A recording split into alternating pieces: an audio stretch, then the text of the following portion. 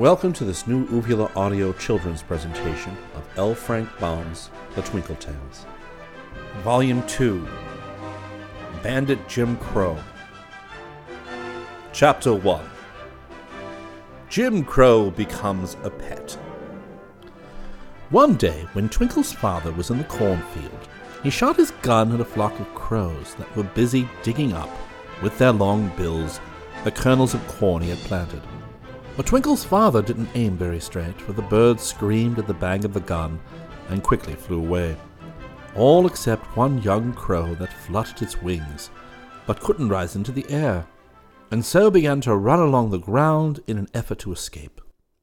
The man chased the young crow and caught it, and then he found that one of the lead bullets had broken the right wing, although the bird seemed not to be hurt in any other way. It struggled hard and tried to peck the hands that held it, but it was too young to hurt anyone, so Twinkle's father decided he would carry it home to his little daughter. "Here's a pet for you, Twinkle," he said as he came into the house. "Can't fly because its wing is broken, but don't let it get too near your eyes or it may peck at them. It's very wild and fierce, you know." Twinkle was delighted with her pet, and at once got her mother to bandage the broken wing so that it would heal quickly. The crow had jet-black feathers, but there was a pretty purplish and violet gloss or sheen on its back and wings, and its eyes were bright and had a knowing look in them. They were hazel-brown in color, and the bird had a queer way of turning his head on one side to look at Twinkle with his right eye, and then twisting it the other side, that he might see her with his left eye. She often wondered if she looked the same to both eyes, or if each one made her seem different. She named her pet Jim Crow, because Papa said that all crows were called Jim, although he could never find out a reason why. But the name seemed to fit her pet as well as any, so Twinkle never bothered about the reason. Having no cage to keep him in, fearing he would run away, the girl tied a strong cord around one of Jim Crow's legs, and the other end of the cord she fashioned to the round of a chair or a table leg when they were in the house.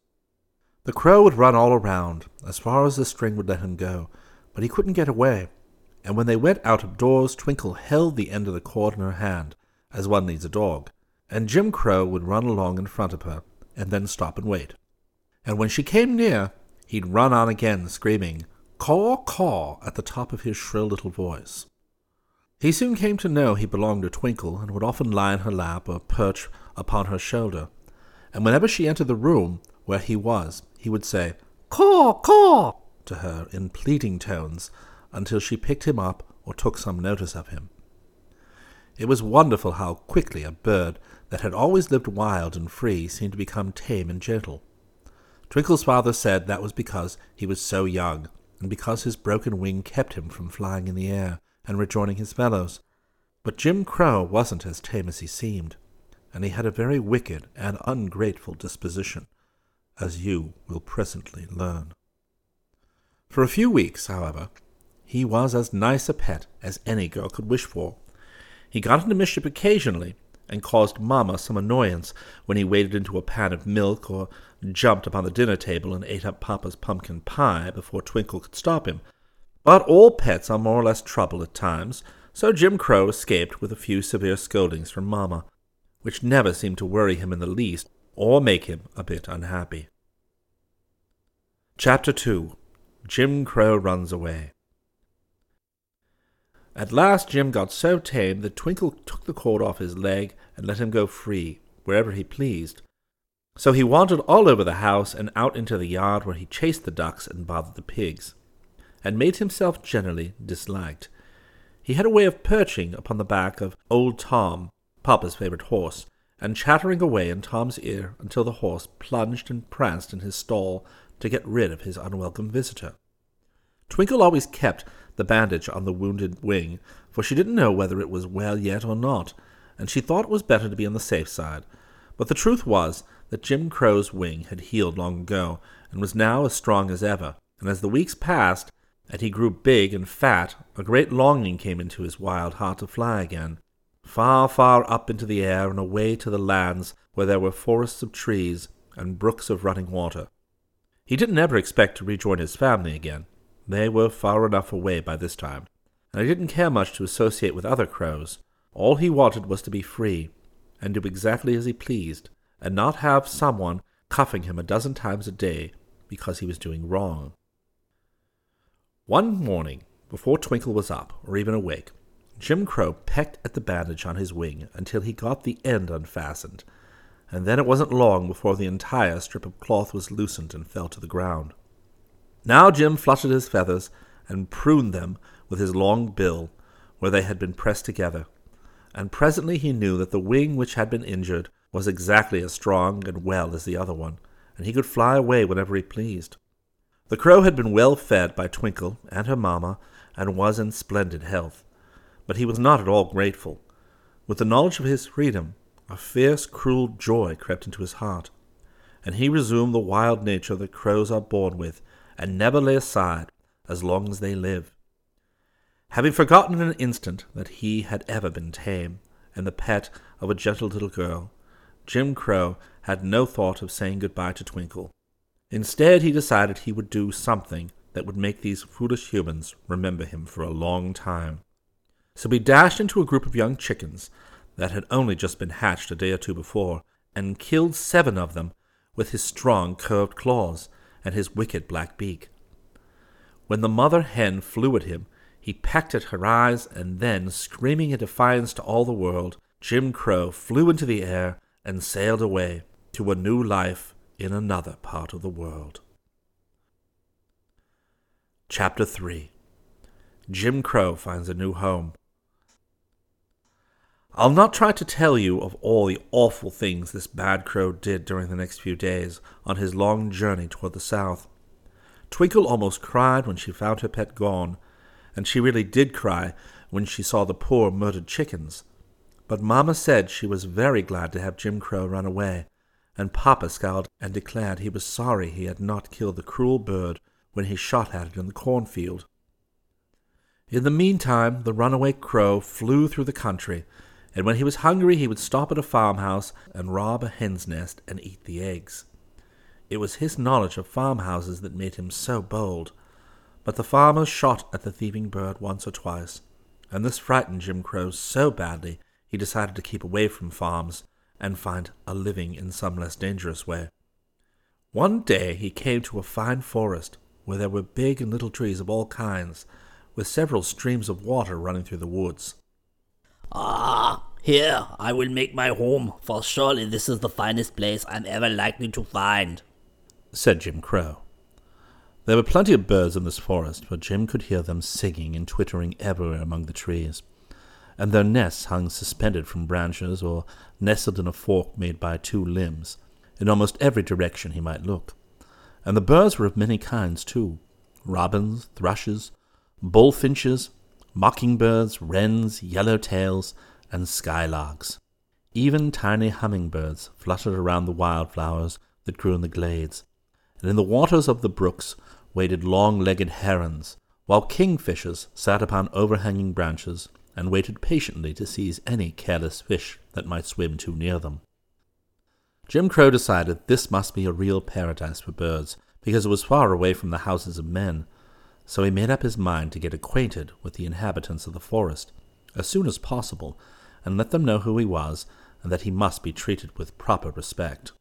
In a big fir tree, whose branches reached nearly to the ground, he saw a large gathering of the birds, who sat chattering and gossiping pleasantly together. So he flew down and joined them. Good morning, folks," he said, and his voice sounded to them like a harsh croak because it had become much deeper in the tone since he had grown to his full size. The birds looked at him curiously, and 1 or 2 fluttered their wings in a timid, nervous way, but none of them, little or big, thought best to make any reply. "Well," said Jim Crow gruffly, "what's the matter with you fellows? Haven't you got tongues? You seemed to talk fast enough a minute ago."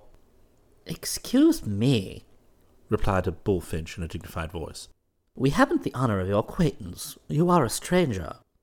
"My name's Jim Crow, and I won't be a stranger long, because I'm going to live here."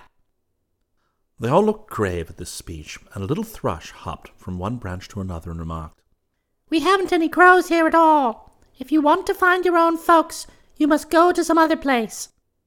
What do I care about my own folks?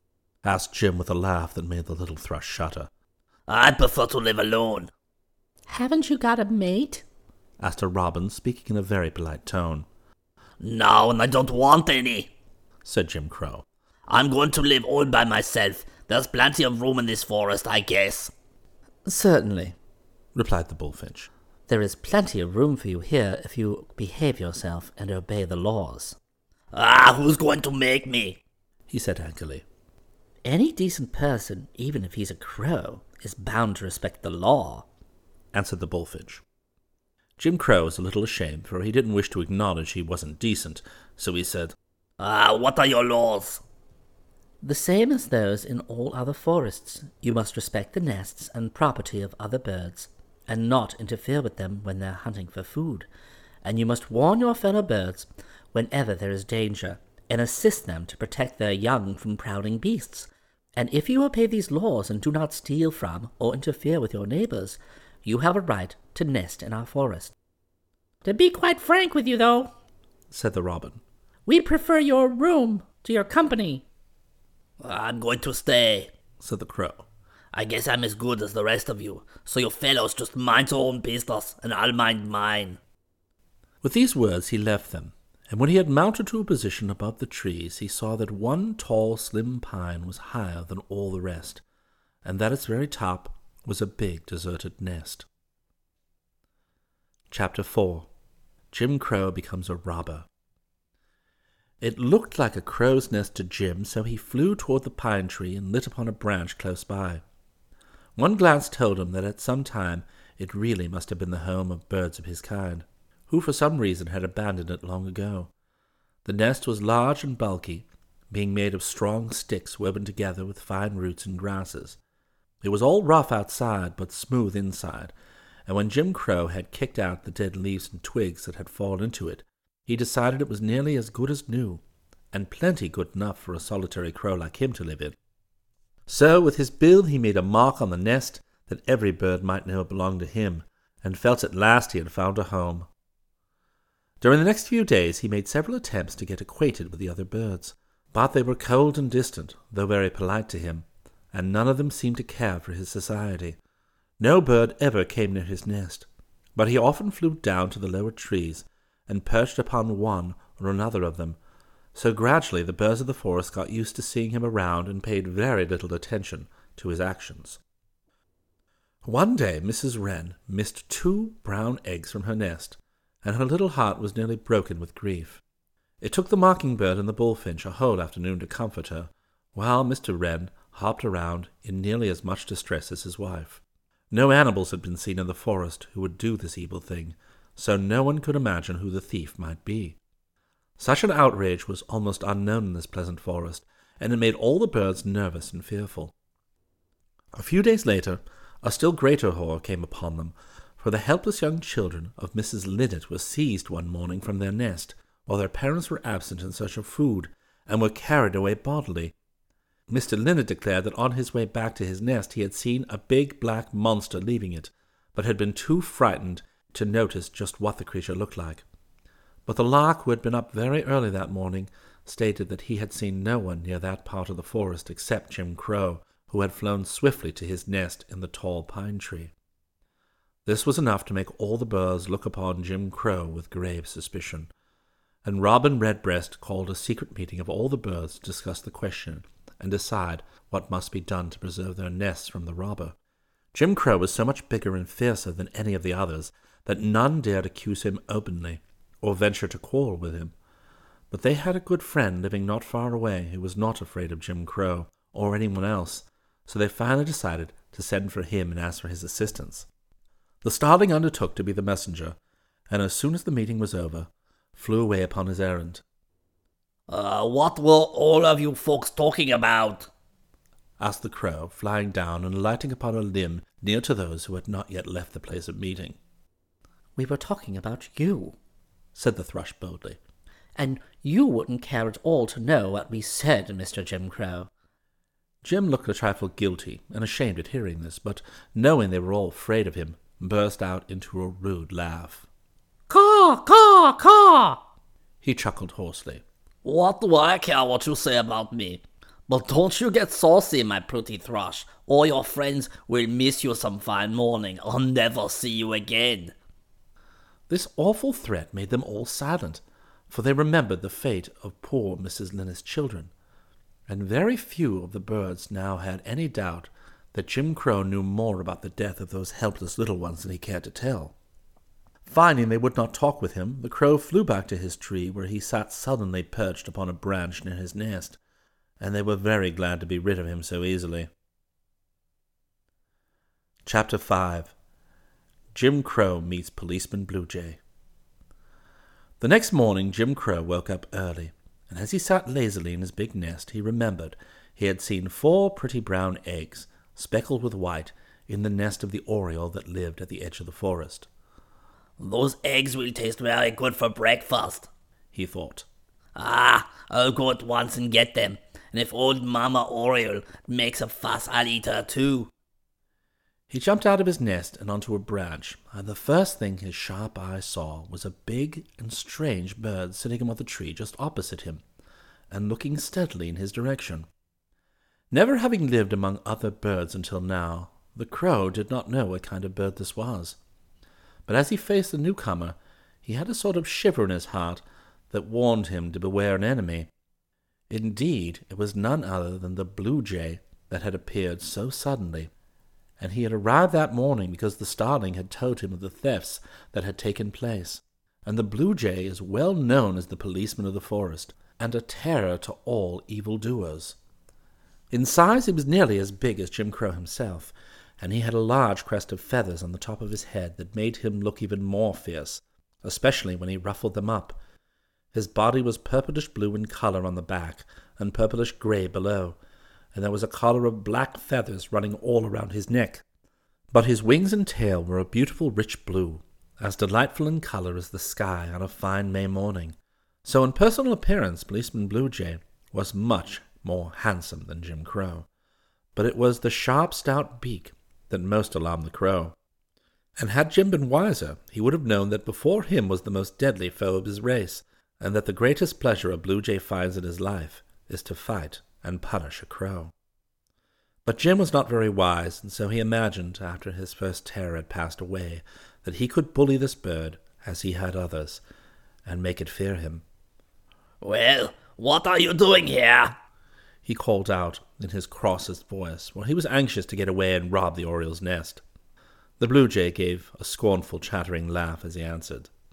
That's none of your business, Jim Crow. Take care, warned the crow. You'll be sorry if you don't treat me with the proper respect. The blue jay winked solemnly in a way that would have been very comical to any observer other than the angry crow. Don't hurt me, please don't, he said, fluttering on the branch as if greatly frightened. My mother would feel dreadfully bad if anything happened to me. Well, then behave yourself, returned the crow, strutting proudly along a limb and flopping his broad wings in an impressive manner, for he was foolish enough to think he had made the other afraid. But no sooner had he taken flight and soared into the air than Blue Jay darted at him like an arrow from a bolt, and before Jim Crow could turn to defend himself, the bill of his enemy struck him full in the breast. Then, with a shriek of shrill laughter, the policeman darted away and disappeared into the forest, leaving the crow to whirl around in the air once or twice, and then sink slowly down, with some of his own torn feathers floating near him, as witnesses to his defeat. The attack had dazed and astonished him beyond measure, but he found he was not much hurt after all. Crows are tougher than most birds. Jim managed to reach one of the brooks, where he bathed his breast in the cool water, and soon he felt much refreshed, and much more like his old self again. But he decided not to go to the oriole's nest that morning, but to search for grubs and beetles amongst the moss beneath the oak trees. Chapter 6. Jim Crow Fools the Policeman. From that time on, Policeman Blue Jay made his home in the forest, keeping a sharp eye upon the actions of Jim Crow. And one day he flew away to the south and returned with Mrs. Blue Jay, who was even more beautiful than her mate. Together they built a fine nest in a tree that stood near to the crow's tall pine, and soon after they had settled down to housekeeping, Mrs. Blue Jay began to lay eggs of a pretty brown color, mottled with darker brown spots. Had Jim Crow known what was best for him, he would have flown away from this forest and found himself a new home just then. Within a short flight were many bits of woodland, where a crow might get a good living and not be bothered by blue jays. But Jim was obstinate and foolish, and had made up his mind that he would never again be happy until he'd been revenged upon his enemy. He dared no longer rob the nest so boldly as he had before, so he became sly and cunning. He soon found out that the blue jay could not fly as high as he could, nor as fast. So if he kept a sharp lookout for the approach of his foe, he had no trouble in escaping. But if he went near to the nests of the smaller birds, there was Policeman Blue Jay, standing guard and ready, and anxious to fight at a moment's notice. It was really no place for a robber at all, unless the robber was very clever. One day Jim Crow discovered a chalk pit among the rocks at the north of the forest, just beyond the edge of the trees. The chalk was soft and in some places crumpled to a fine powder, so that when he had rolled himself for a few minutes in the dust, all his feathers became as white as snow. This fact gave to Jim Crow a bright idea. No longer black but white as a dove, he flew away to the forest and passed right by Policeman Blue Jay, who only noticed that a big white bird had flown amongst the trees, and did not suspect it was the thieving crow in a clever disguise. Jim found a robin's nest that was not protected. Both the robin and his wife were away searching for food. So he ate up the eggs and kicked the nest to pieces and then flew away, again passing the blue jay a second time all unnoticed. When he reached a brook, he washed all the chalk away from his feathers and then returned to his nest as black as ever. All the birds were angry and dismayed when they found out what had happened, but none could imagine who had robbed the robins. Mrs. Robin, who was not easily discouraged, built another nest and laid more eggs in it, but the next day a second nest in the forest was robbed, and then another, until the birds complained that Policeman Blue Jay did not protect them at all. I can't understand it in the least, said the policeman. I've watched carefully, and I know Jim Crow has never dared to come near your trees. Then someone else is the robber, declared the thrush fussily. The only stranger I've noticed around here is a big white bird, replied Policeman Blue Jay. And white birds never rob nests or eat eggs, as I'm sure you all know very well. But they were no nearer the truth than before, and the thefts continued. For each day Jim Crow would make himself white in the chalk pit, and fly into the forest and destroy the precious eggs of some innocent little bird, and afterwards wash himself in some faraway brook, and return to his nest, chuckling with glee to think he had fooled Policeman Blue Jay. But the Blue Jay, although stupid and unsuspecting at first, presently began to get a little wisdom. He remembered that all his trouble had commenced when the strange white bird had first arrived in the forest, and although it was doubtless true that white birds never eat eggs and have an honest reputation, he decided to watch the stranger and make sure it was innocent of the frightful crimes that had so aroused the dwellers in the forest. Chapter 7. Jim Crow is Punished. So one day Policeman Blue Jay hid himself in some thick bushes until he saw the big white bird fly by, and then he followed quietly after it, flitting from tree to tree and keeping out of sight as much as possible, until at last he saw the white bird alight near a bullfinch's nest and eat up all the eggs it contained. Then, ruffling his crest angrily, Policeman Blue Jay flew to attack the big white robber, and was astonished to find he could not catch it, for the white bird flew higher into the air than he could, and also flew much faster, so that it soon escaped and passed out of sight. It must be a white crow, thought Policeman Blue Jay. For only a white crow can beat me at flying, and some of that race are said to be white, although I've never seen one.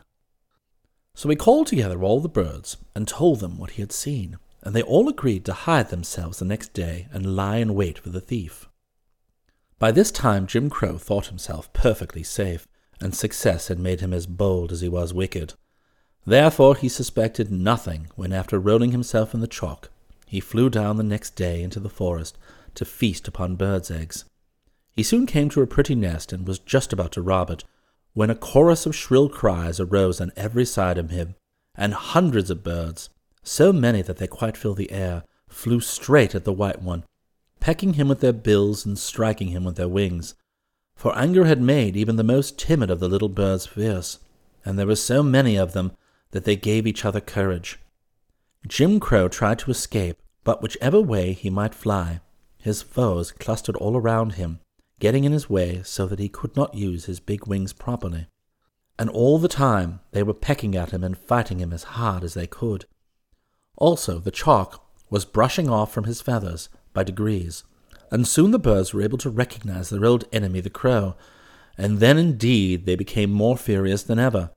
Policeman Blue Jay was especially angry at the deception practiced upon him, and if he could have got the crow just then he would have killed it instantly. But the little birds were all in his way, so he was forced to hold aloof. Filled with terror and smarting with pain, Jim Crow had only one thought: to get to the shelter of his nest in the pine tree. In some way he managed to do this, and to sink exhausted into the hollow of the nest.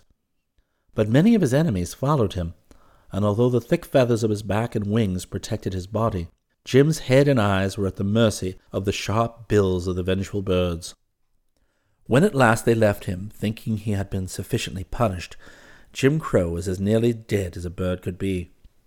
But crows are tough, and this one was unlucky enough to remain alive, for when his wounds had healed, he had become totally blind, and day after day he sat in his nest, helpless and alone, and dared not leave it. Chapter 8.